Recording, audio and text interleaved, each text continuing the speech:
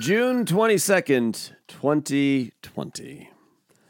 Dear world, I know we just did a show 3 days ago about taking some time off until like fucking August with some occasional interludes when appropriate. But when I informed the executive producer of that decision, the executive producer was not on board. He did not agree. And that's what I get for trying to make a decision for myself by myself. See, it's strange in this way. I don't think my mental health conditions require constant adult supervision or constant 10-year-old executive producer supervision. Being an executive producer at the age of 10 is arguably already too much fucking responsibility. But I do think my mental health conditions do for sure require frequent adult consultation. And for me, not going to the psychiatrist's office every week at a set time because of the fucking virus is definitely taking its toll. Candidly, been having a real tough time of late. The nightmares, the panic attacks, self-loathing, all up, and my sense of self-worth is plummeting. But I just keep telling myself one day at a time, it's all we can do.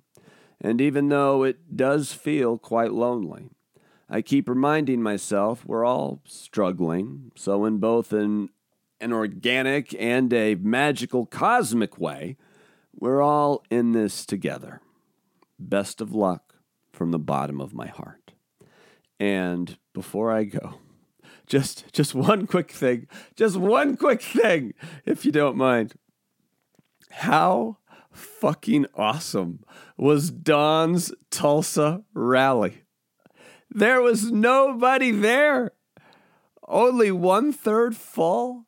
After all that hype, that was truly a beautiful spectacle to behold. And his biggest applause line of the night was when he successfully sipped a glass of water with only one hand. Only one. Hallelujah. The big guy did it. And by it, I mean finally dumbed down his voter base to the point that they will lose their collective shit if and when President Toddlerman successfully sips a glass of water. Holy fucking balls. I know he will lower the bar again. He's the best at it. But it's difficult in my mind right now to imagine how. Maybe at his next rally, he'll, I don't know, walk down a fucking ramp without assistance. Anyways, until tomorrow, I love you and all the best, Bob, but you can call me Vovi Van Dyne.